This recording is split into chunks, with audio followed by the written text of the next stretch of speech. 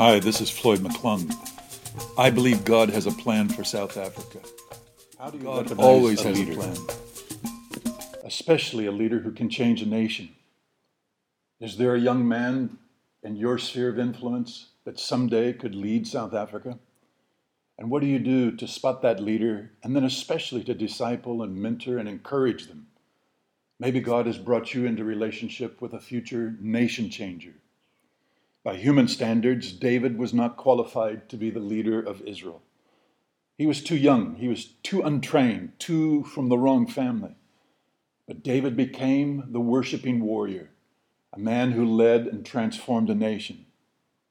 His tender spirit, the fact that his heart was after God's heart, was his defining trait. David had two things going for him that others often missed and overlooked.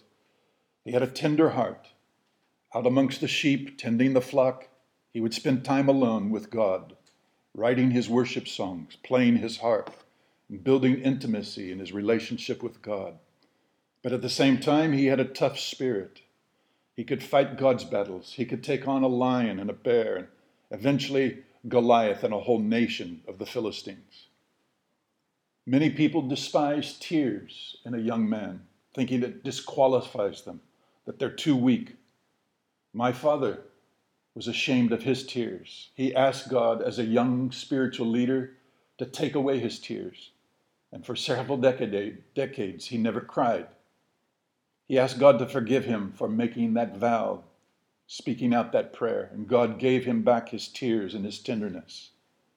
David began his leadership journey as the last of the family hierarchy.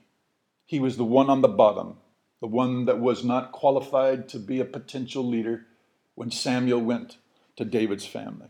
But it was God who lifted him up. God did not overlook him. God sees who you are, and God sees the leaders that he's put around you. David's life demonstrates this truth. Faithfulness in small things and in physical things and in other people's things is rewarded by God.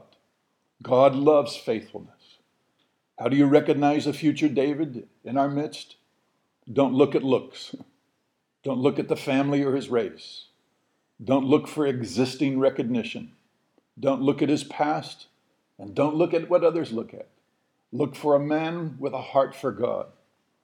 This is Floyd McClung, and I believe that God is raising up new leaders now to lead South Africa because God has a plan for South Africa. If you'd like to know more information about leadership development, making disciples of young leaders, write to me today, Floyd McClung, at all-nations.co.za, or contact me at my personal website, floydandsally.com, where there's many more resources for you. God bless you.